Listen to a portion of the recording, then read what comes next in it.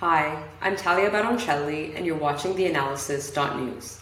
I'll shortly be joined by Colonel Larry Wilkerson to speak about 20 years since the United States' invasion of Iraq, as well as relations between Saudi Arabia, Iran, and Israel. If you enjoy this content, please don't hesitate to go to our website, theanalysis.news, and to hit the donate button at the top right corner of the screen. You can also get onto our mailing list and go to our YouTube channel, The Analysis-News. Please hit the subscribe button there and hit the bell. The bell ensures that you'll be notified every time a new episode drops. That way you won't miss any future episodes due to the algorithm. See you in a bit with Larry.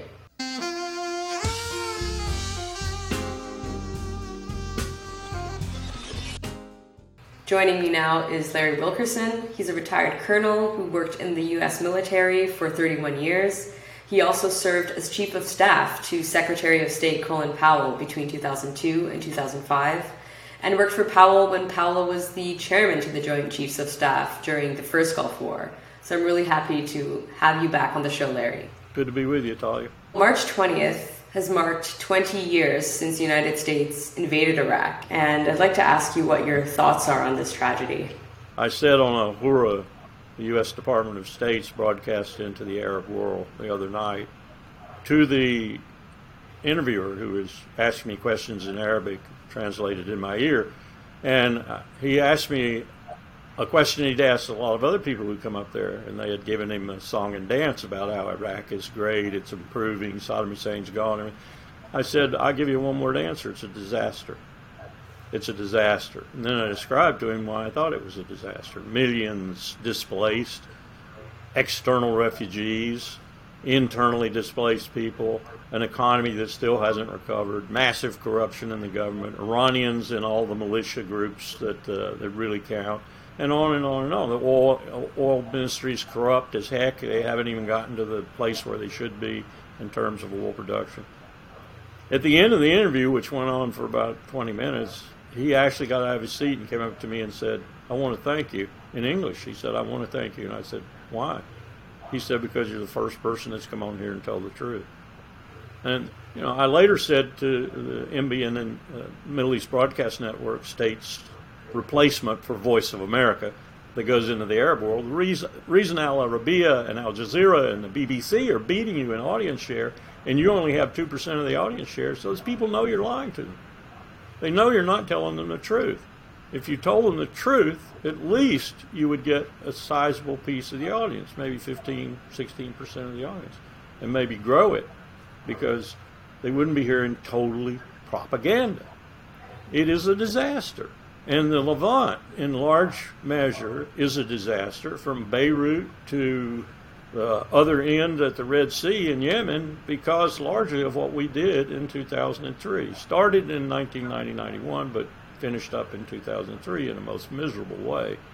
And I don't see it recovering for some time. Now, let me add, many of the neoconservatives who forced that war on an inexperienced president in many respects are joyful about it.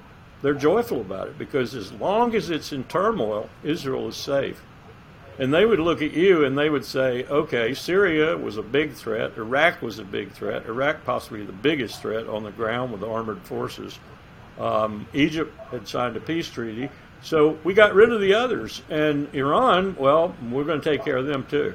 Maybe we'll get to that in the other part of the interview, but that's the way they feel, and they feel the Abraham Accords and the recent mini rapprochement between Tehran and Riyadh are indicative of the fact that Israel doesn't have any enemies left. Au contraire, Israel has many enemies left and is making more. Every day Netanyahu is making more enemies, including his own people. So the region is in turmoil, and we largely are responsible for it. But no one has been held account for it. Nope. What do you think has to be done there? No. The other day someone asked me the question what I thought about Putin's going before the ICC were he to be captured and put there. I said, he's got to stand in line because George Bush and Dick Cheney ought to be in front of him. And if it takes my going along with them, if I'm the person who has to go along with them in order to get the American people to say put them there, I'll go in a heartbeat. They need to be there too. We're the biggest hypocrites on earth. Well, that's very honorable of you, but I don't think the ICC will ever release any of those arrest warrants for Bush, for Cheney, for anyone. What I found out about the ICC really, really was discouraging. In Paris, with the Germans, we had gone ostensibly to talk to the two French members of the Guantanamo crowd who had finally been repatriated, guilty of nothing, and sent back to France because we were working on the torture issue. Well, guess who shows up the second day at our conference? The young female prosecutor who was running the case in Afghanistan. And in the first part of her investigatory process, which is very free of prosecutorial restrictions, so they can do almost anything. They can talk to anyone, and so forth. They're not bound by what they in the second phase will be bound by, which is really strict limitations on what you can ask and do and so forth. So she told us the full story. And the things she told us about the crimes committed by the United States, by the Afghan government, and by ISAF, the international group in Afghanistan, were under investigation because they were horrendous. They were absolutely horrendous. And she showed us some of the evidence.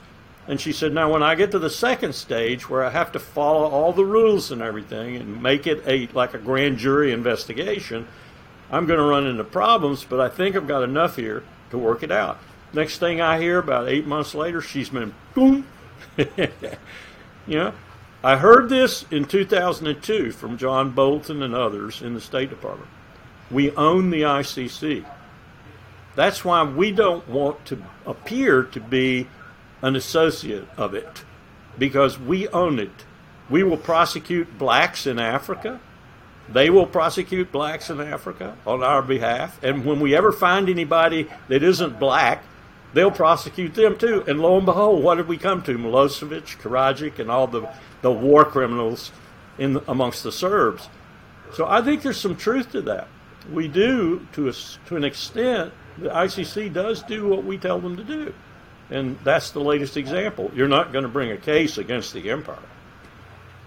Well, some of the first cases that were launched by the ICC, or in the first arrest warrants they released, were against Africans, right? So it wasn't really a good look. Of course, that's, you can do that. That's fine. Go over there and do that. You know what we did in 2002? We sent John Bolton around the world. And John Bolton, as the Undersecretary of State for International Security Affairs, negotiated what were called, I think the term was Article 92. I think that was it, but that's unimportant. Agreements with each nation he went to. And those agreements said, in treaty force between the United States and the capital of that country, we will not prosecute your troops if they ever should be on our soil. So we got to get out of jail free card with half the countries in the world. And of course, we bent some arms and paid some money to get those agreements. Well, speaking of John Bolton, I recently saw an interview with him on Al Jazeera where he was basically defending the U.S.'s position before the war in Iraq and saying, after the first Gulf War, there was no evidence that Saddam had actually gotten rid of all the weapons they had. So that would be some sort of reason to justify an invasion because there was no proof that those weapons had been destroyed. But obviously what the UN inspector said in 2003 was quite different, wasn't it?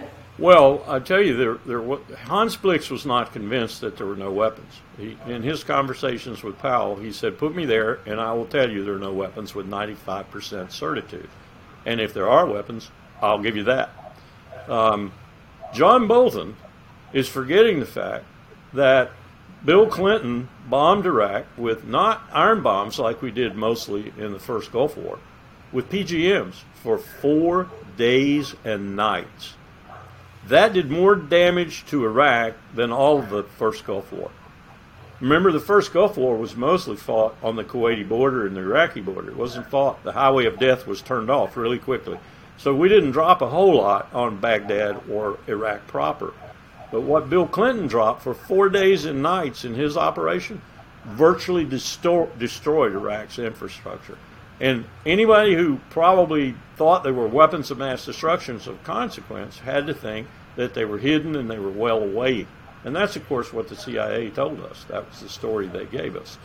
But the real destruction of what was before 1990 the most successful country outside Israel in the Levant. Iraq, people forget that. Women had rights. Women could go to university. It was really a modernizing country. It had Saddam Hussein. That was a shortfall, no doubt, but it still was a modernizing country. And it had a great economy for the Middle East. We set that back. It hasn't recovered since, and it probably won't for another 2 decades. It just reminds me of a New York Times article recently. I think the headline was something like, Iraq is freer now compared to before the invasion, but of course, the tragedy is horrible. And that seems to be another justification for the war. I mean, what is freedom? It's all relative, right? And exactly. The destruction that was brought on the Iraqi people during the invasion is definitely not something that can be justifiable. Was that the article by Duncan? I can't remember. I think it was probably published on March 21st, so a day after. Yeah, New York Times. Yeah. What a preposterous article. Absolutely. Yeah. I got a request from Ralph Nader to write a letter to the editor of the New York Times. I haven't gotten back to Ralph yet, but I'm going to tell him I don't talk to the New York Times anymore. They're heathens. What do you think of the media's portrayal of the U.S. invasion? Because you do see a lot of images of death and destruction. You do see how terrible the invasion was, but does that really sort of portray the extent of it? Not really. You have to look at the ravage that happened afterwards. That was brief, episodic, violent, but over in a very short period of time. The statue came down, and then the looting started, and we had a 3-star general stand there and say, well, it's not my job to stop the looting. Are you kidding me, General? You just brought this state to its knees, and you're not prepared to do anything post-hostilities? And then it started. Secretary of Defense Rumsfeld would not admit that there was an insurgency going on. Well, it was a hell of an insurgency because we had sent almost all of the Republican Guard out into the hinterland with their weapons and angry as hell. And they formed the ranks they did, and they began an insurgency. And al-Qaeda joined them, of course, under Abu Musab al-Zarqawi in the beginning. And it became a really deadly place to be, not just for Americans, but for Iraqis too, and for Brits and others in the coalition of the willing, as Rumsfeld called it. And what would you say about the so-called efforts, probably during the war and after the war, to account for the public spending that went to, either to profits for different military companies that were there or defense contractors? I think Paul Bremer was involved in some of that, right? Yes, very much so. Paul Bremer was a proconsul who didn't know what the hell he was doing. Just the fact that we put someone there, as inexperienced as he was in that sort of activity, and didn't speak Arabic. And one of his first acts was to push the most accomplished diplomat in the world, who had come there on his own volition, UN-sponsored, Sergio Vieira de Mello, who had been in all the world's danger spots and had been fearless and courageous in all of them and accomplished miracles. Bremer pushes him off into a hotel and won't even talk to him hardly. And al-Qaeda attacks it. Another shortfall of our military effort. We provided for no quick reaction force for such things, as if al-Qaeda wouldn't do something like that. And he dies in the rubble of that hotel on his cell phone. And his last words are asking if everyone's been gotten out. He's thinking about the people that were working for him in the hotel. And he's killed. We lost a true patriot there, world patriot, global patriot, a Brazilian citizen, but a brilliant man. We lost him there, and we gained Paul Bremer, an idiot. Wow. Well, let's stay in the Middle East, but move to Saudi Arabia and Iran. They recently signed a deal to reestablish diplomatic ties, and that was, of course, assisted or negotiated by China. How do you think this new deal will affect politics in the region?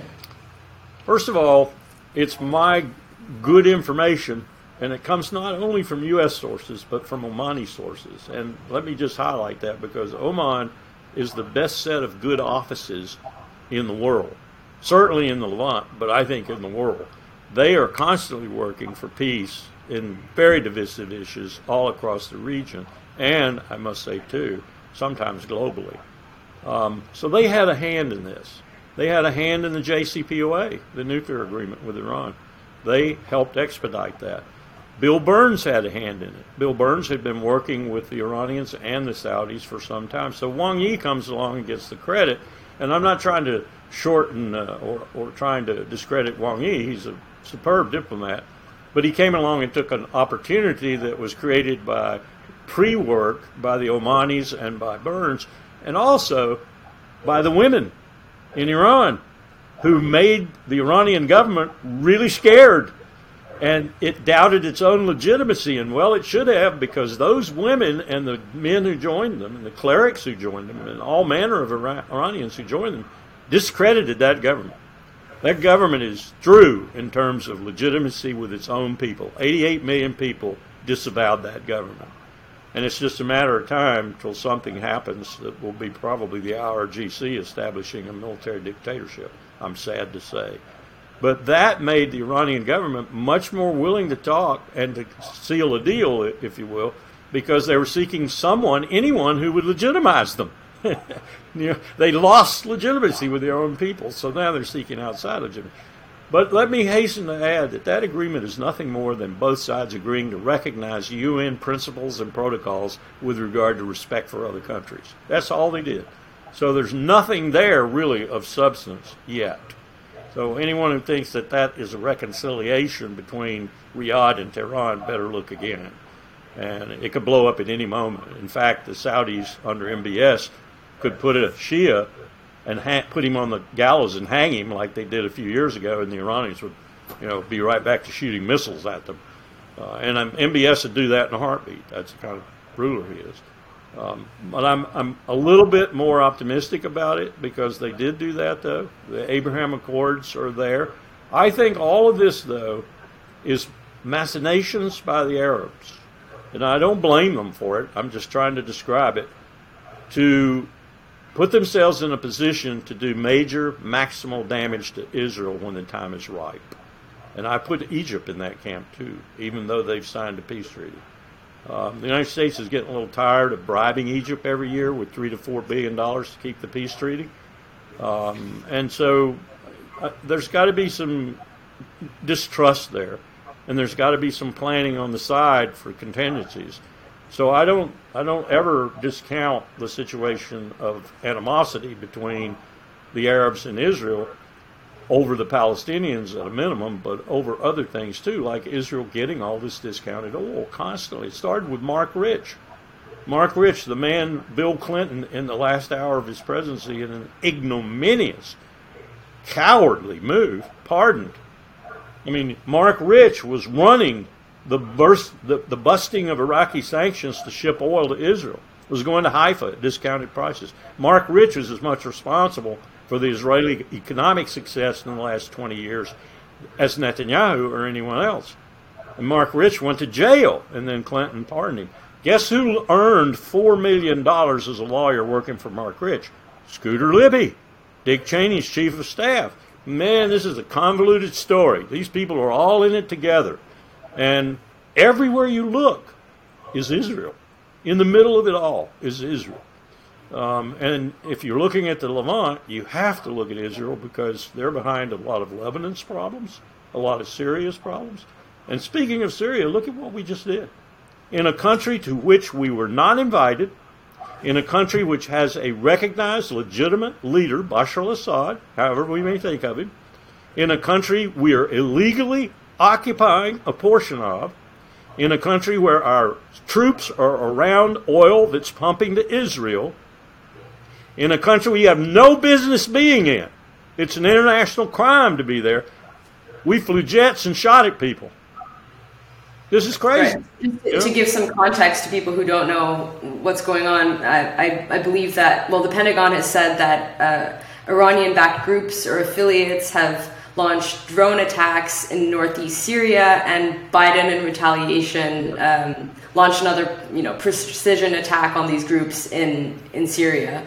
And of course, the question is, would they have done that if we weren't there? No. Exactly. I mean, that begs the question. Like, why are these troops there in the first place on the sovereign territory of Syria? I mean, exactly. And the most important reason they're there is to protect that flow of oil to Israel. And I will bet you, I'll bet you my last penny that Bashar al-Assad did not know that oil was going to Israel and would like it to stop.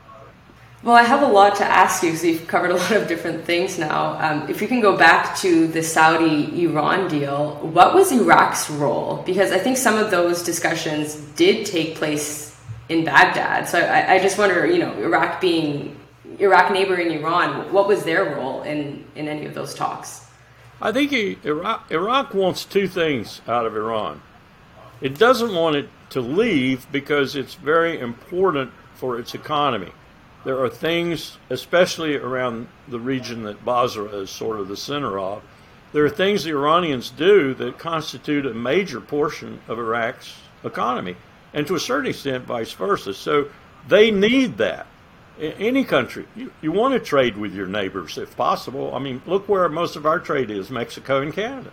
Most Americans don't even know that, but that's the truth. Iraq wants good relations, economic and financial relations, but they don't want the relations with 100,000 members of militias inside their own borders that are influenced by Iran, and some of them in a very deleterious way. They're injurious to Iraq. They want those gone, so they want a deal. They want to talk. And why was Soleimani killed in Iraq? Well, one of the reasons he was there was to honcho some talks between these people. It wasn't just all bloodthirsty stuff. He was there to try and work out some deals where the modus vivendi would be a little bit better. Not to say that there wasn't some ulterior motive there, too, that was more military. But that's what Iraq wants. That's what the government now wants. The government now is a little bit better. It's not Maliki killing and hanging Sunnis. It really is interested in reconciliation of the different groups in Iraq. It's interested in getting the Iranian militias out, and it's interested in limiting some of the corruption. They'll never wipe it all out. It's endemic to that society. But they want to get it in hand so that they can deliver to their people, so they'll get reelected. That's the way it's supposed to work. And so, there's a little bit more optimism now about Iraq's future than there was, say, a year or two ago when they were having so many political problems. But that said, Iran has got to become a better, more responsible partner if that's to happen, and quit coveting Iraq. Would that mean would that mean that they would need to stop sending weapons to some of the groups that are Absolutely. in Iraq, or what do you suggest? Yeah, and every time I say that, I go, hypocrite, hypocrite, hypocrite, because who's the biggest arms merchant in the world? The United States of America. Who's the biggest arms merchant single in the world? Lockheed Martin. Well, Saudi Arabia also, is still involved in a war in Yemen. And so I wonder how this deal with Iran might impact the war in Yemen. I mean, you've said that you're not very optimistic that this deal with Saudi Arabia and Iran is really much more than some sort of declaration, that it might not really lead to anything. But that might be one place that you just mentioned, Yemen, where it is very positive and quicker rather than later, because Oman was very much interested in that, and I'm sure the Sultan and his boys made that a major issue because they want to see that brutal war stopped, and they want the Saudis to get out of it and quit killing people and quit making it so difficult for Yemenis to even exist, let alone prosper. So I could see that as being the number one reason they offered their good offices, and therefore being a possible accomplishment. The Saudis are trying to get out, but they want to maintain some sort of, oh man, I mean, remember he was a defense minister when he did this. This is all MBS. This is his whole ball game. So he's got to save face, and that means that the Houthis have to give a little as he gives, hopefully. I hope the food is restored. I hope the ports are restored. It looks like they're going to be. So this could be a really positive and rather swift development of this rapprochement, if you will, that we get the war in Yemen ended. The Congress is getting ready again to try the War Powers Resolution and cut Saudi Arabia off from U.S. help altogether. So that's putting a little pressure on MBS too. I hope that's enough to get this war stopped. What does MBS actually gain from this blockade of Yemen, though? Like, just from a sheer geopolitical perspective in terms of Saudi Arabia's interests? It's become a stature thing for him, and that's the worst thing you can do to a war, is make it stature and prestige for the leader of the main effort in that war, because then you can never get them to stop. But originally, I think it had to do with a number of things, one of which was the Saudi Arabian desire to build a pipeline across that portion of Yemen to the Red Sea, and therefore negate to an extent the strategic importance of the Persian Gulf and the Strait of Hormuz. But they couldn't do it because they wouldn't let them.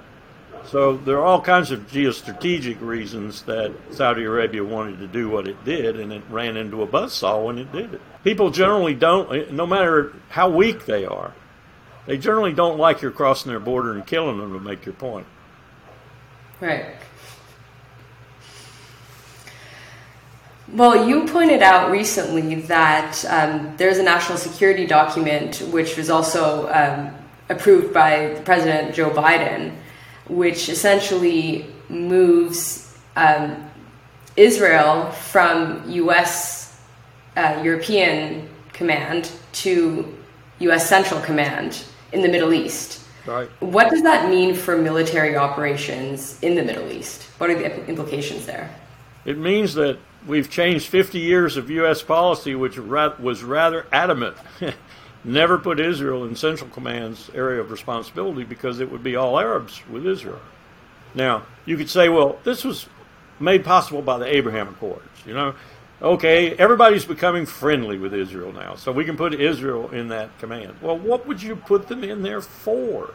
Who are you going to attack? Who are you going to fight? What's the war going to be? It's going to be Israel and the Arabs versus Iran. That's another motivator for Iran to do what it did, because Iran's not stupid. It can see that happening. And it knows we changed the UCP. More dire than that, though, is when I saw that change, a change Colin Powell had fought against, a change George Marshall had started to fight against in 1947 and 48. When I saw that change, I said, okay, three possibilities here. Israel's going to attack Iran and we're going to follow. We're going to attack Iran and Israel's going to follow. Or we're going to attack Iran together. And that's why we've consolidated and put Israel in the command that's going to be in charge of the war.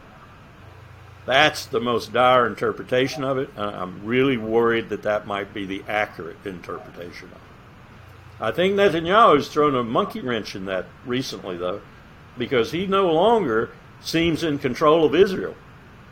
He's certainly not in control of those 100,000 or so people who come out in the streets almost daily. And I'm not even sure he's in control of his own government. So that may put a little fly in the ointment there in terms of those plans. Well, it does seem like the U.S. has been supporting Bibi Netanyahu's very aggressive policy towards Iran. I mean, Tom Nides, the ambassador, was making some comments saying that, Israel can basically do whatever they want to defend themselves when it comes to Iran. But I think recently an Israeli ambassador was recalled to New York, I think it was, to speak about some of the activity in the occupied territories dealing with, legal settlements. So I do wonder what's going on right now between the U.S. and Israel and how tricky things are, or if that's just something that's, that's a media portrayal and everything is actually okay under the surface. Well, when Sheldon Adelson's wife Miriam came out and criticized Netanyahu, that was a barn burner for me. I mean, to see her come out, she was. I'm told, I don't know her personally, but I'm told she was even more hard-ass than Sheldon himself with regard to Israel, right or wrong, Israel. And for her to come out and criticize Netanyahu says something, I think. And there is a real falling away right now of Jewish Americans of note with wealth from Netanyahu. Whether that translates into falling away from Israel proper is another matter. I think it depends on how long he stays there. And if he's successful in dismantling the Israeli legal system, which is what he's trying to do. And why is he trying to do it? They all know why he's doing it. He's doing it to keep himself out of jail, and his wife too, out of jail. That's why he's doing it. It has nothing to do with Israel's security and everything to do with Bibi's security. So this is really causing some rancor amongst American Jews who are otherwise supporters of Israel. If that keeps up, Biden's not going to be able to ignore it. What do you think Biden is thinking right now? I mean, does he feel uncomfortable given the situation in Israel? I mean, people have been protesting on the streets. Lloyd Austin, when he went to visit Netanyahu, I think he had to have the discussion with him in the airport because there were so many people protesting that they blocked the roads to the airport. Right. And obviously, the Israeli Knesset maybe Netanyahu has made it possible for the Israeli Knesset to overturn Supreme Court rulings if they have a 61-seat majority. So he's basically undermining Israeli democracy. How long do you think he's going to last doing this? And what you just said he's doing with a paper-thin majority. A paper-thin one. So it's not the bulk of the Israeli people who are behind these efforts. In fact, I think we're seeing that the bulk of the Israeli people are against these efforts. If he succeeds, if he proceeds, if he goes ahead, if he does it, we're in trouble. Because all Biden can do is either hold his nose, close his eyes, put his fingers in his ears, and say, Israel, right or wrong, and go right into Armageddon, or take some action. And I don't see Biden being smart enough or brave enough to take action. Primarily because he's afraid of the 2024 elections and what it might do to him. My students used to look at all these case studies since World War II, which we would use as examples of the empire in the world, all the way from Korea to the present day. And they would ask me questions like this. Are we the only country in the world that makes national security decisions based on Democratic and Republican political considerations? I would say, what do you think? I think we are. Because we do, from time to time, make decisions that are based almost expressly on security and foreign policy decisions, our political situation in this country. And then the critic of that would say, well, that's what democracies do. And then you say, that's what democracies do who want to commit suicide. Well, speaking about nuclear winter and committing suicide, I do wonder if the Israelis really believe that Iran poses a threat to them, or if it's all just a discursive tool that they can use to pursue certain policies. And when I say that, I mean with regards to the fact that they have nuclear weapons, but they're constantly going on about Iranians, the enrichment facilities, the enrichment of uranium, how it's reached 84% or something in the Fenrose facility, I believe it was called. And if Israel has nuclear weapons capabilities, why would they really be worried about Iran? Because just according to that logic, which is, I guess you could criticize mutual deterrence theory, but according to mutual deterrence theory, if Iran were to launch an attack against Israel, then they'd be wiped out by Israel, by virtue of Israel launching an attack right back at them. So do you think they're really worried about Iran? You're right, in a purely rational sense. You are right that Tehran would disappear. I mean, it'd be no more capital of Iran and lots of other places too, from Isfahan to Bandar Abbas. They have somewhere between 200 and 300 weapons. And there's no doubt in my mind that they would use them. Particularly if Iran used one on them first. Or if they even thought one was coming in on them. We'd have our first example of launch on warning, and it would come from Jerusalem. But it's not about that. It's not about logic. It's not about rationality. It's about Netanyahu's political needs. He has to have a bugbear. He has to have a threat. Much the same way we have to have China as a threat now. And Russia thrown in for good luck. Well, for bad luck. You've got to have an enemy. You've got to have an enemy to bait, an enemy to justify your defense budget, an enemy to justify your hegemony. You have to have. And so he's got one now, and he's not going to turn loose of it, regardless of the irrationality of that enemy. The second point is, and this is a bigger geopolitical point, you either come down on the side of proliferation of nuclear weapons or on the side of non-proliferation. So let's just take an example with North Korea. South Korea is now talking, its new president is now talking about having his own nuclear weapons capability. I don't think he's serious because you ask him two really important questions. Where are you going to put your waste and where are you going to test? There is no Korean province that is going to give him the right to do that, I guarantee you. And so maybe he's just doing this for political pressure on Washington to make us put more nuclear weapons or put our nuclear weapons back on the peninsula. But still, if he were to develop one, if I'm wrong and he were to develop one, Japan would go nuclear right immediately. Japan's plutonium is weapons grade now. Korea would have to establish a reprocessing capability. Japan has the best plutonium in the world. Everyone wants to buy Japan's plutonium. France buys it for its reactors. Japan would be full up nuclear overnight. Then you have two more nuclear powers in Northeast Asia. China would then build out completely. They'd go to 6,000, 7,000 warheads. So that's proliferation. Now let's go back to the Levant. Iran gets a nuclear weapon. The Pakistanis have already, I guarantee you, in the AQ-Khan network that we sort of broke up back in the early 2000s, father of the Pakistani nuclear weapon, AQ-Khan. In that network, the North Koreans and the Iranians colluded. We know that for a fact. They colluded over missile warheads and nose cones, missile throw weights, and underground operations.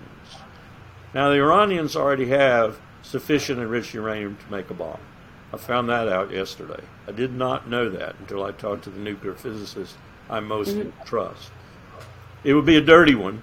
It wouldn't be as efficient as it should be if you would have really wanted maximum efficiency. But they could take the 66 to 70% uranium enrichment they have right now, and they could make a bomb.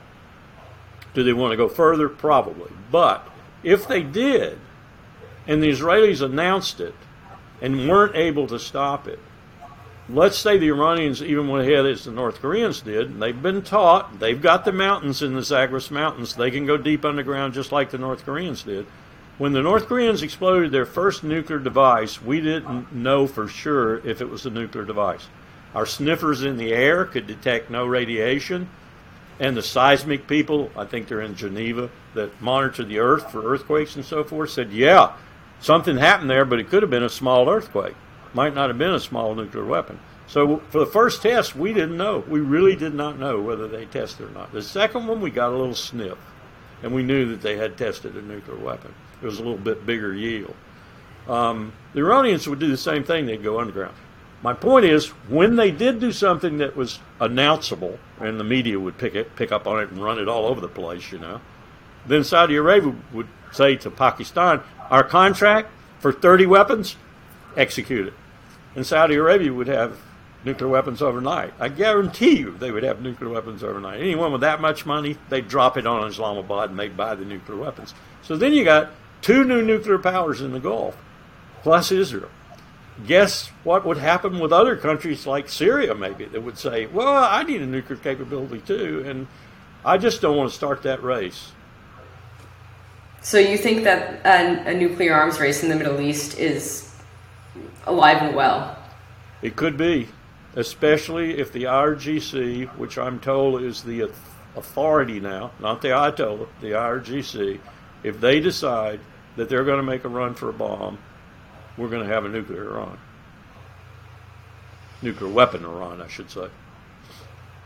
Well, given the breakdown in talks between the U.S., Europe, and Iran on the Iran nuclear deal, the JCPOA, do you think there's any chance that that the U.S. will rejoin the deal and that the Iranians will agree to certain conditions? I mean, the Iranians have been upholding most of their part of the deal, with the exception of the fact that they've continued to enrich, but it wasn't the Iranians who pulled out of the deal. It was actually the Americans under Trump.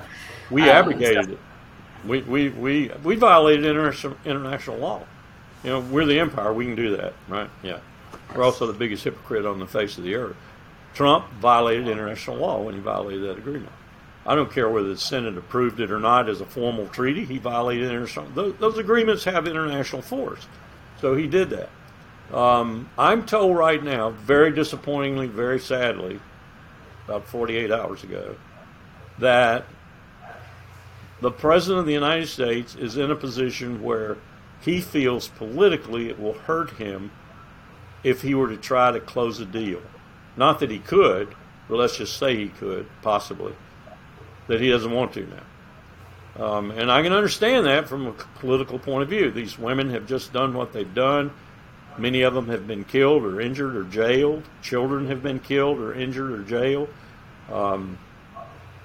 What would he look like to the American people, who are dumber than shit anyway, pardon my French? What would he look like if he's running for president and he's the guy that went ahead after all these women did all they did and didn't succeed and made an agreement with their government against which they were protesting? That the political environment, in other words, is militating against Biden even wanting a deal now. I was very, very saddened to hear that, but I heard it from a fairly reliable source. But do you think he still had intentions to assist the signing or the rejoining of the U.S. into the deal before the protest started in Iran? Because it seemed like he wasn't really interested compared to campaign promises that he made before. I agree. It didn't seem like either side was really interested in it. Us, because we were insisting on including things that we knew the Iranians wouldn't include, and them because they were insisted on relieving the designation of the IRGC as a terrorist group. Because I knew we weren't going to back off of that. Maybe we could sign a deal that would say we'd back off of it in 6 months or a year if they were, complying with the deal. But I don't think we could sign one that said, okay, we give you a concession, we'll take them off the terrorist list, now sign the agreement. So those kinds of things were holding it up. And it didn't seem to me, the reports I was getting, it didn't seem to me like either side was really seriously interested in resuming it. Both sides seem to have reservations. And I don't blame the Iranians. After all, DeSantis could come in, they could sign up, start again, DeSantis come in 2 years and negate it again. I wouldn't sign a deal with the United States if I were any country in the world. Right, and it's, in my view at least, it's because the U.S. Backed out of the deal that Raisi came to power. I don't think Raisi would have come to power in Iran if the U.S. had actually upheld their part of the agreement, because a lot of people, especially the hardliners in Iran, were saying, well, look, why should we trust the Americans anyway? Exactly. I think lots of other governments around the world are saying that sort of thing too. Why would I ever want to sign an agreement with Washington? Look at what they did.